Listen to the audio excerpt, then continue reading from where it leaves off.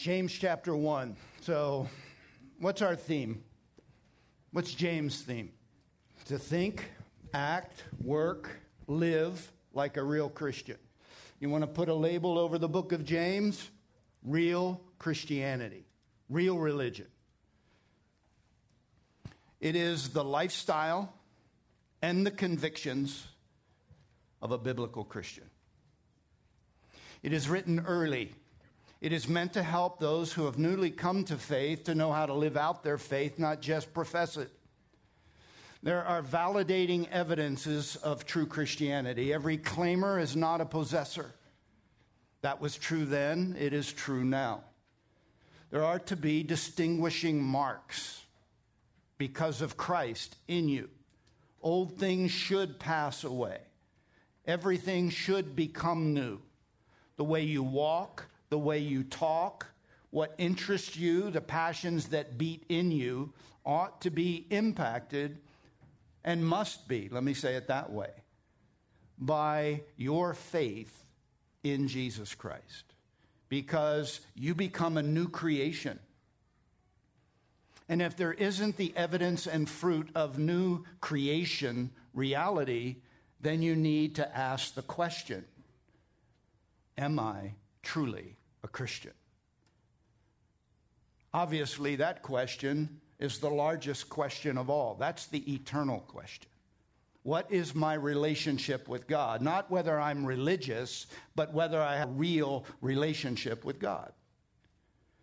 James is about what real Christians think like and live like. There are 16 sections. Real Christians, genuine faith is proven and validated, displayed, and matured by the expression of these things. Last week we looked at verse 26, where we will look again, chapter 1, because James says real Christianity, real religion, genuine faith is proven by how you walk and talk.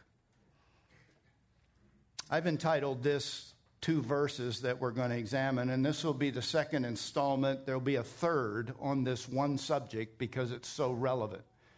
We're going to look at verse 26, and the title of this section, 26 and 27, which is one of the 16 sections, is Real Christians Have a Religion Seen in Reality. It's demonstrable. They walk their worship, and they do so in 4 ways.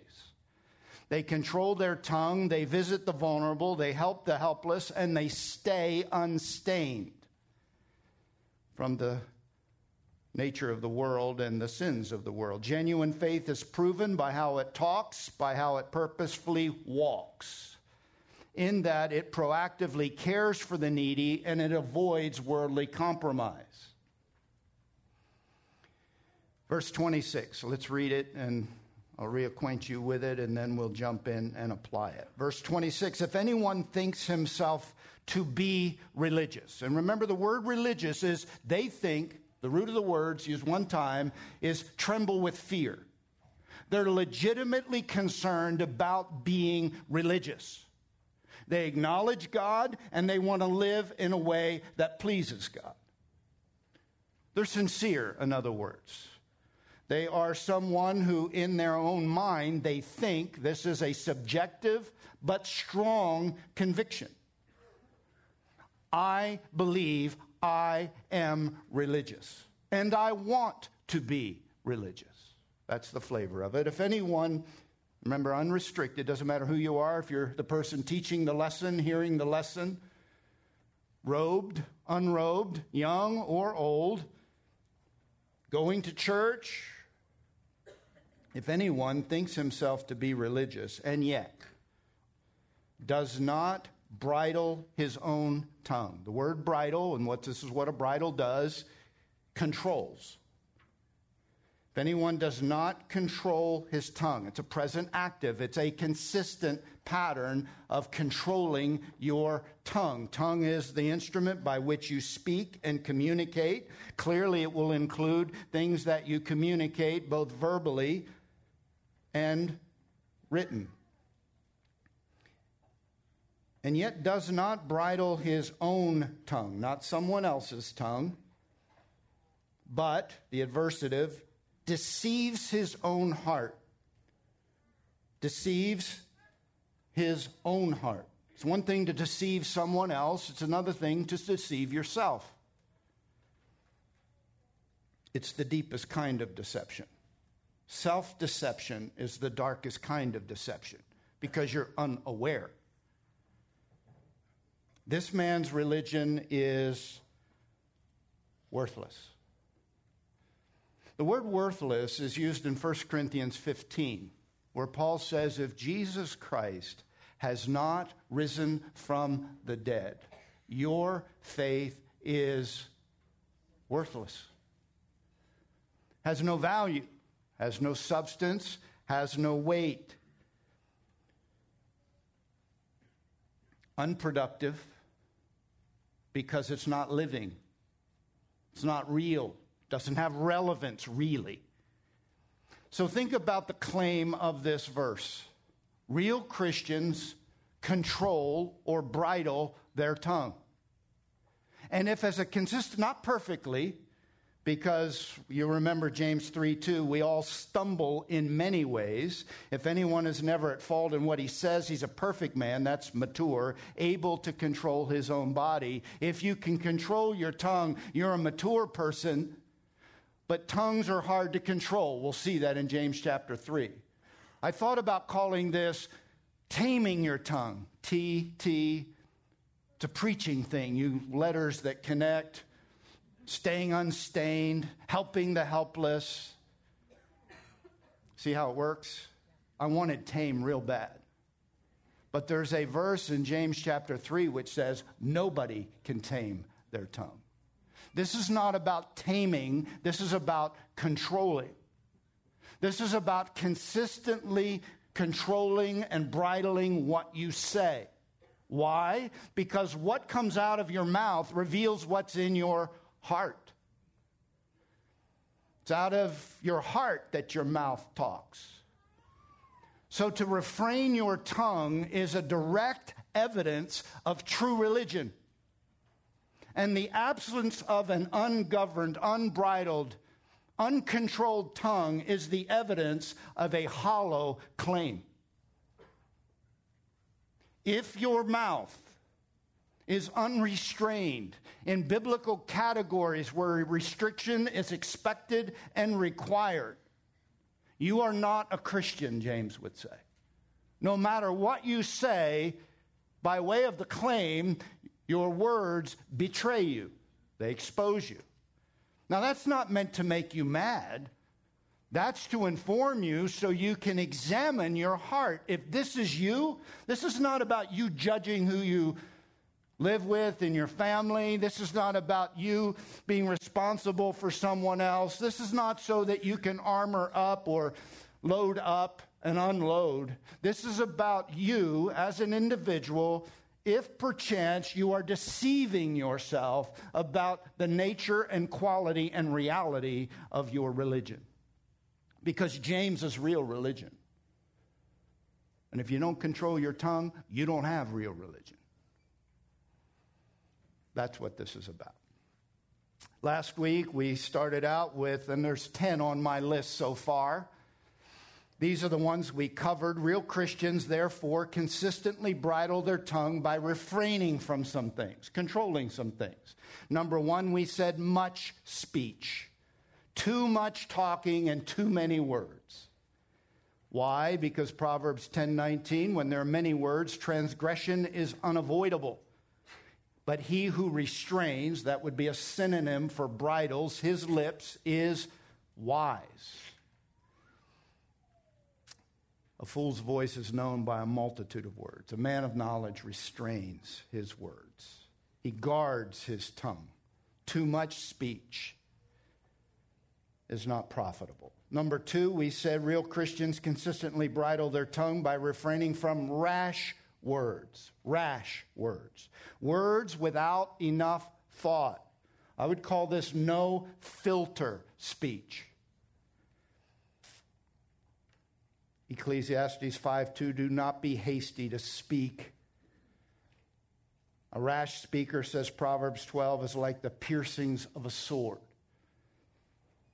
Think, deliberate before you open your mouth.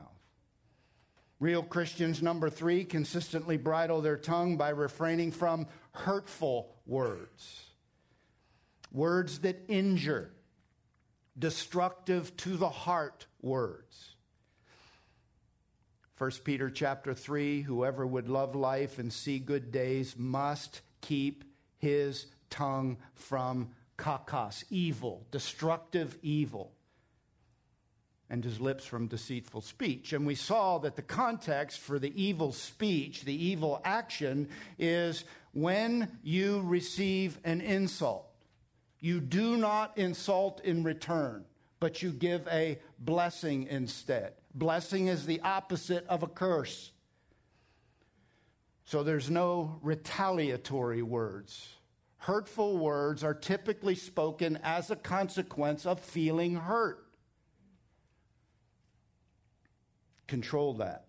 It's the opposite of blessing. Hurtful words. Bridle your tongue.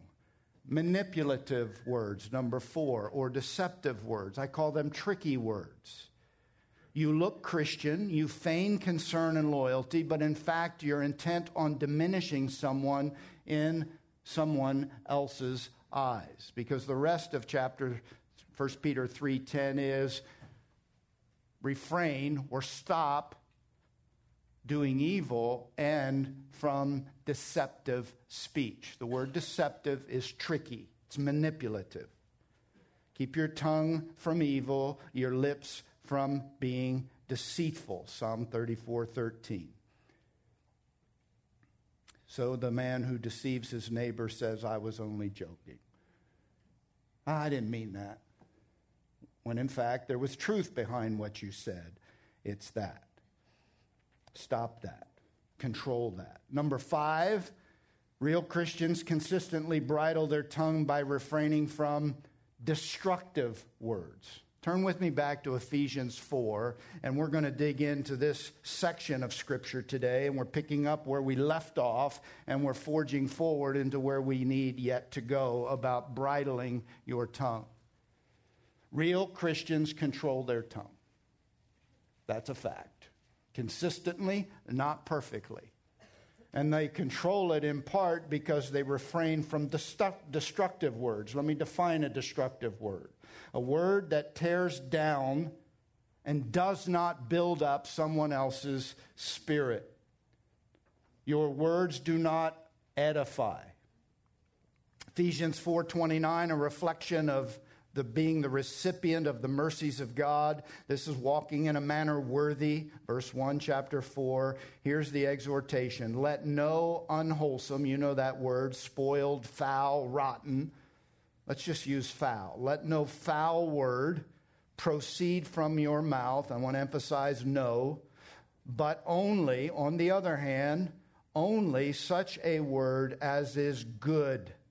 The word good, practical good, and for edification. The word edification comes from a word which we would use for building a house. Something that would build someone up. Only such a word as is good, practically beneficial for someone, for building up according to the need. So it's time sensitive, it's fitting. In the moment that it may give grace to those who hear. No destructive words, because destructive words tear down, they don't build up. So the goal of the Christian is to strengthen someone's soul by building them up, not tearing them down. How often can I tear someone down as a Christian? When do I get the exception to tear someone down? Answer, never. Let there be no unwholesome speech, but only, do you hear the emphasis? Only words that strengthen the soul. Only words that build somebody up. Only words that are offered in a constructive way. Now listen, faithful are the wounds of a friend. Open rebuke is better than hidden love. This is not to say that my words can't be difficult, confrontive, honest. but they're designed to elevate, not harm. If a brother comes to me and says, Harry, you ought not, or you ought to think about, I'm concerned about, and they say something hard to hear, it does not mean it's not meant to build me up. It's just hard to hear. So this does not disqualify calling someone to the truth, but it must be done in love. Real Christians do not injure with their speech, but rather, 1 Peter chapter 3, not returning insult for insult, but they give a blessing instead. Ulageo, they say something good. One of you came up to me last week and said, so how do I respond with a blessing without coming across as hollow or insincere? In other words, having heard that that's a requirement and an expectation of a Christian living out their Christianity in reality, how do I do that without it feeling fake? Well, number one, I want you to be sincere. But here's the way I would answer that if someone injures you, because we talked about injury provoking you to seek to retaliate instead of giving a blessing instead. And I know this is perfect world, thought about the answer. In the moment could be more challenging, but if someone injures you, perhaps someone you live with, a spouse,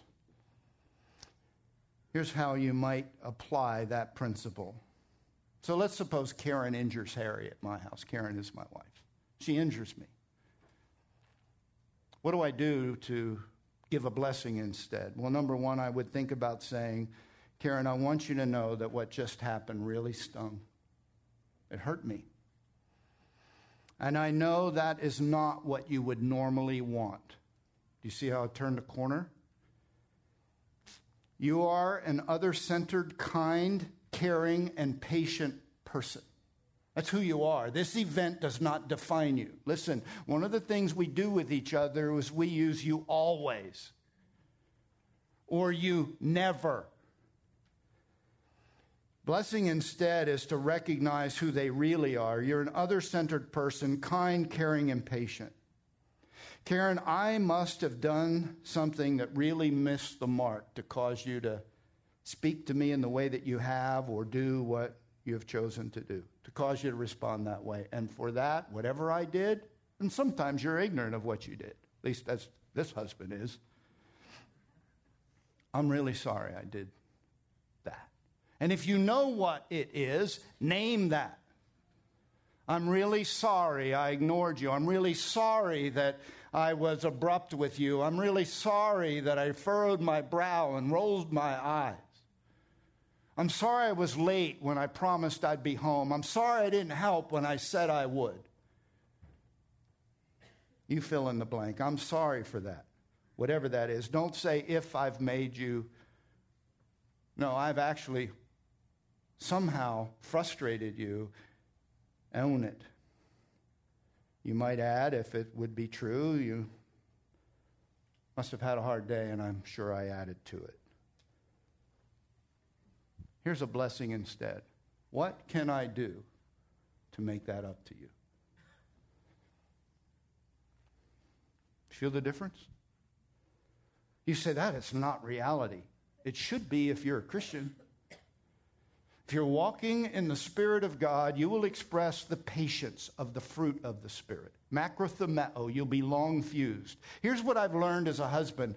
When I have margin, I behave differently.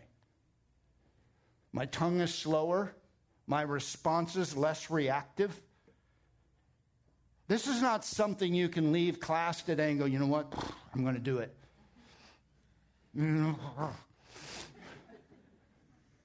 You know, I've been guilty of that. Hear a sermon inspired by Scripture, I'm going to buckle down. Listen, make a resolution, but be desperately dependent upon the God of heaven to give you the assets you need to succeed. Without me, Jesus said, you can do. You know what nothing is? Anybody know the Greek word? Meaning, lexically? Nothing. Zero. Not one thing, not some things, not most things. not the little things. Without me, you can't do anything. Give a blessing instead. Only, listen to this, if you leave here today with one thing, resolve, I'm only going to use words that make souls stronger. All right, number 6. This is where we landed last week. Real Christians consistently bridle their tongue by refraining from, I'm going to use this word, grace-stealing words.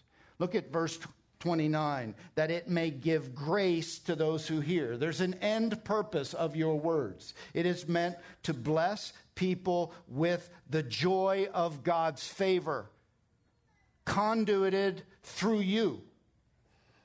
Grace-stealing words are words that steal the joy of God's favor and the delight of God's grace. Have you been watching the Kanye West story? Yes? So who's not interested in that if you're a Christian? Is he saved? Is he not saved? Has he changed? Has he not changed? Well, Adam Tyson, who's Pastor Adam, if you're watching the internet, he's the guy that's traveling sometimes with Kanye. And Adam's a friend of mine. So I asked him, I said, Adam, do you think he's converted? Because if you read the internet, and part of the challenge of this is the number of haters and skeptical assessors. I get it. This is Kanye. Have you ever heard any of his music? I can't listen to his music. It's too much foul language. The themes are too, I wanted to just to find out who he was. He's popular. And then he's married to one of the Kardashians.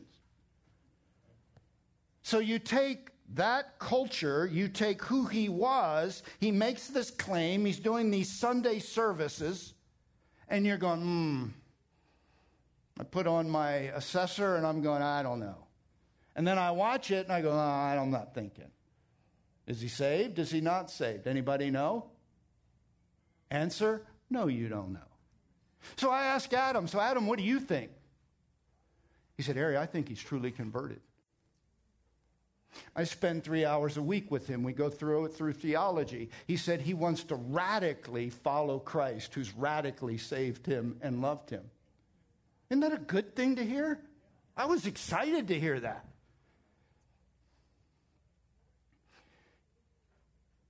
You know what he said recently? And it was published. I used language that was inappropriate for a Christian. None of my music is going to have that language in it again. Isn't that cool? Now, what are you thinking? You're nervous, aren't you?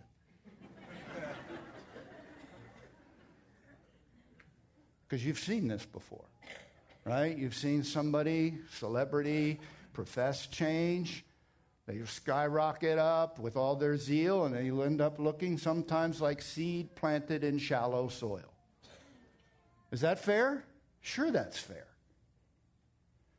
But I'll tell you what's not fair. Assuming the worst.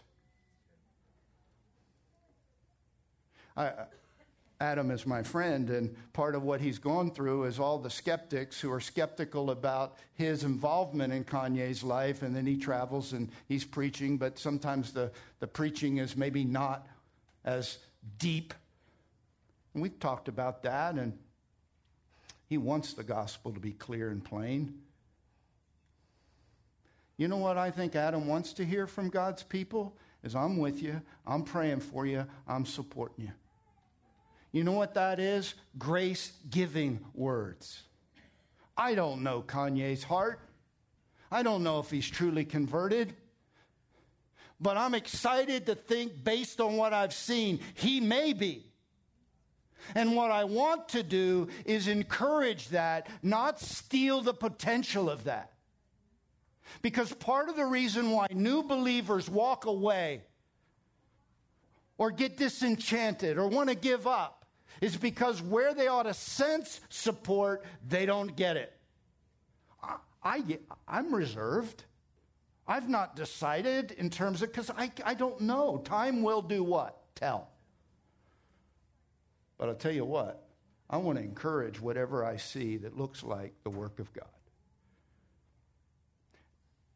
Refrain your lips from words. Some of you are discerners. Some of you are quick to the trigger. God's gifted you with eyes that see. You've been well taught, and you're potentially prone to use that discernment and that knowledge to become a skeptic of everything that's not perfect. Don't steal the joy of God's favor. Encourage what is good and trust God for what still needs to happen. Anybody here finished yet? And if you raise your hand, we will all say, no, you're not. And we could say that with a high degree of confidence. What are some grace-stealing words? Let me give you some. You're worthless. You're ugly. You'll never amount to much. You're such a disappointment. I don't like you. I hate you. You should be ashamed of yourself. How about this one? I should have never married you. You know what those are? Hurtful, grace-stealing words.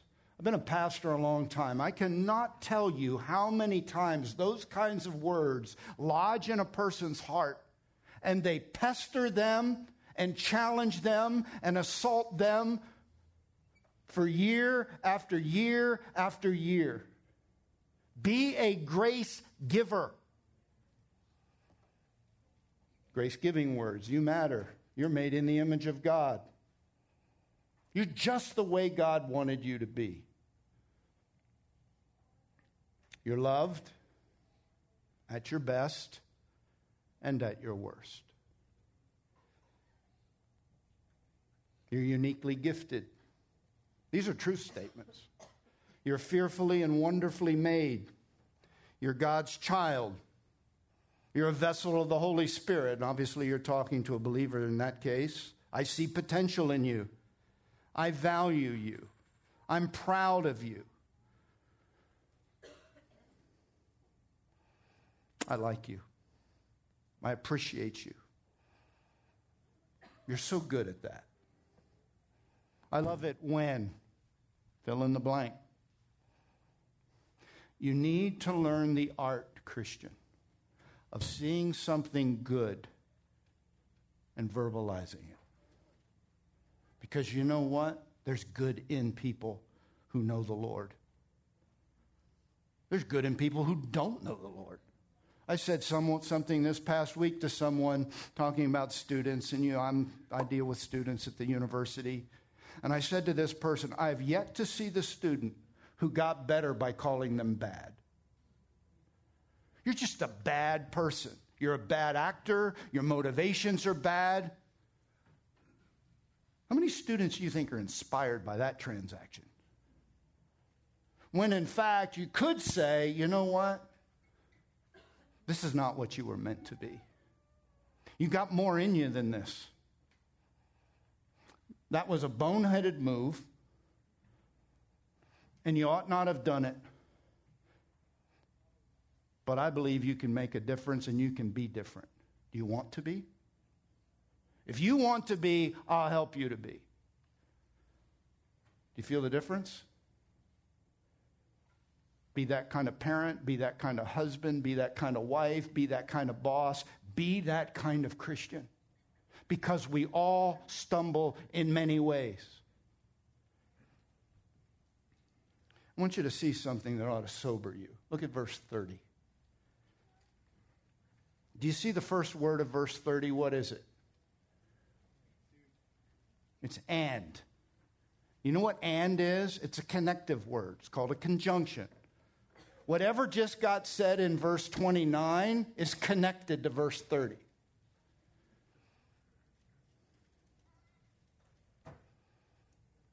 Verse 30, and do not grieve the Holy Spirit of God. Here's the sobering outcome if you don't control your tongue as it relates to destructive, grace-stealing words. You grieve the Holy Spirit. The word grieve, it's used in the Septuagint, which is the Greek translation of the Old Testament, in Genesis 3, verse 16. Do you know what kind of grief it referred to? Childbirth. Deep pain. The word grieve, first of all, indicates that God's a person who feels.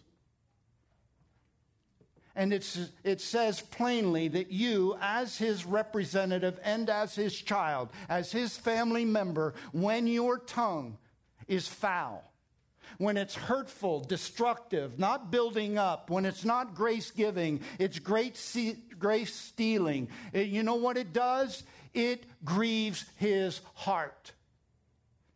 It pains him. Not a little bit, a lot. Let me give you another illustration of this word. Matthew 17:23. Jesus, when he gathered with his disciples in Galilee, verse 26, he told them this: the Son of Man is about to be delivered into the hands of men. They will kill him, and on the third day he will be raised to life.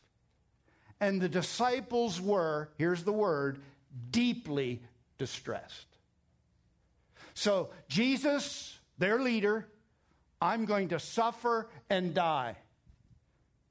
Having heard those words, something happened in them emotionally. Pain happened in them. They were deeply distressed. Same word, greatly grieved. You not only hurt yourself when you can't control your tongue because you deny yourself the blessing. You were called to inherit a blessing. 1 Peter 3. Not only do you hurt others with those hurtful words, you hurt your Father. Number 7, real Christians consistently bridle their tongue from, get this, crass and cuss words. Let's go to Ephesians chapter 5, just go down a few verses. Paul is talking about the character of a Christian. They're to be imitators of God as his children. They're to walk in love, verse 2. Verse 3, no immorality or impurity or greed even to be named among you as is proper among saints. Watch verse 4. This is the tongue part. There must be no filthiness. There's 3 words he's going to use: filthiness, silly talk, coarse jesting. And he's going to say of these tongue expressions, they are not fitting. They're not proper. They're not consistent. They don't fit the character of a Christian because they don't reveal the quality, holiness, and character of God. The first word is used once in the New Testament.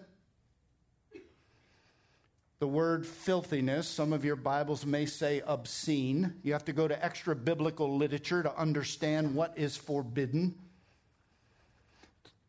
This word askrates means baseness, dishonor. Here's how we would say it: gutter speak. Generally, we would put cussing in this category. It's crude. It's crass. It's not fitting in the culture. Even the culture would recognize you don't say that. The culturally low words, words that a gentleman or a woman of honor would never use. Listen, it's interesting that they just did a study on cussing and some of the language people use, and there are real psychological and emotional, physical impacts when people are cussed at. It has an effect. Listen to Colossians 3:8. But now you must put aside all such things as these: anger, rage, malice, slander, which is gossip. We'll talk about that next time. And filthy language from your mouth. Listen, there's a whole category of words in the Bible and in the English language which we call crude, we call it crass, we call it vulgar, and we call it indecent. Those words are invented because human beings in every culture have felt certain things are inappropriate. Every culture has something that they view as offensive, off-color, and rude. So from a cultural standpoint, here's what a Christian says. I'm not going to use language that's offensive even to the culture.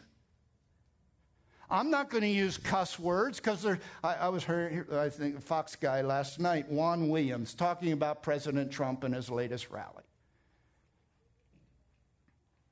And Juan said, in response to the speech that was given and the narrative that our president was using, this was his response.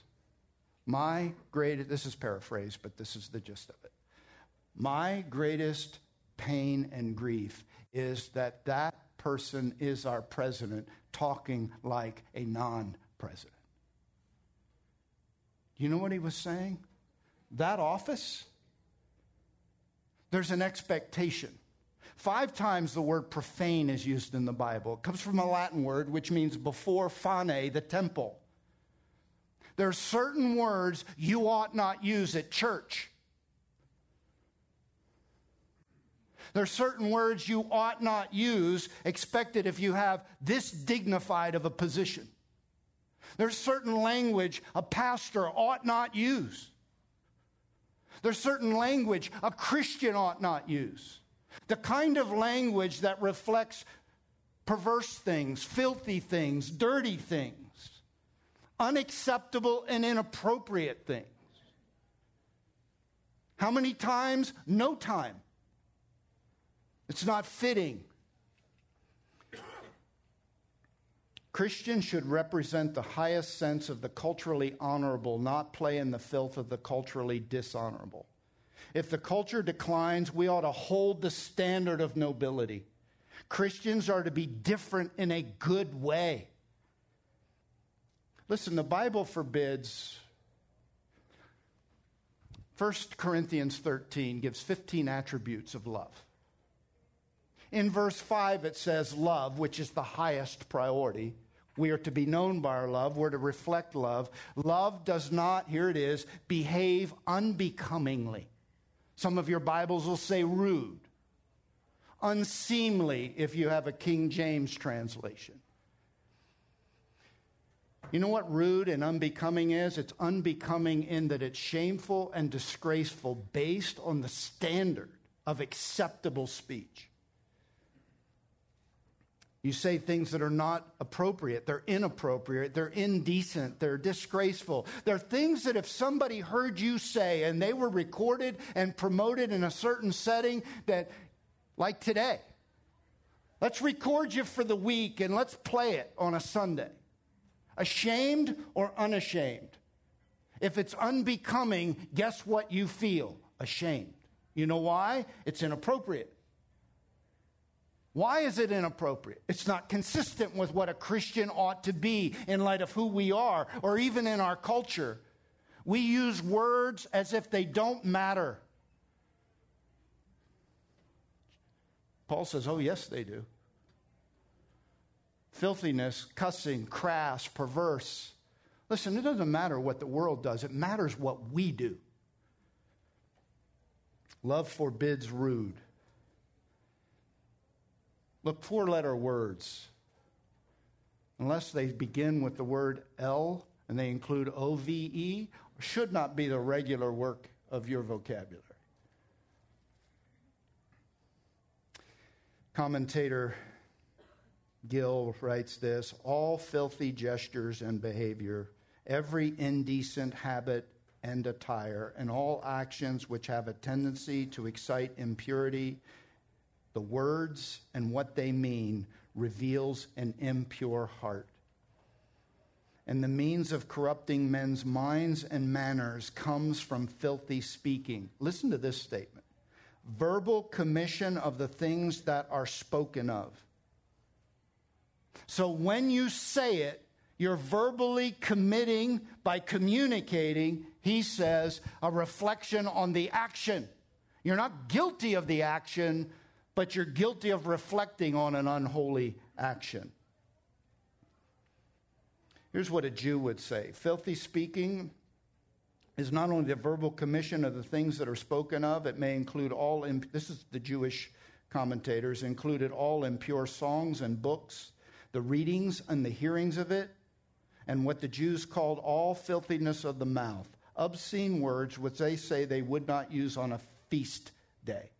In other words, they're going to clean up their language because it's worship week. So you clean up your language on a Sunday because it's the Lord's day. But you're a Christian.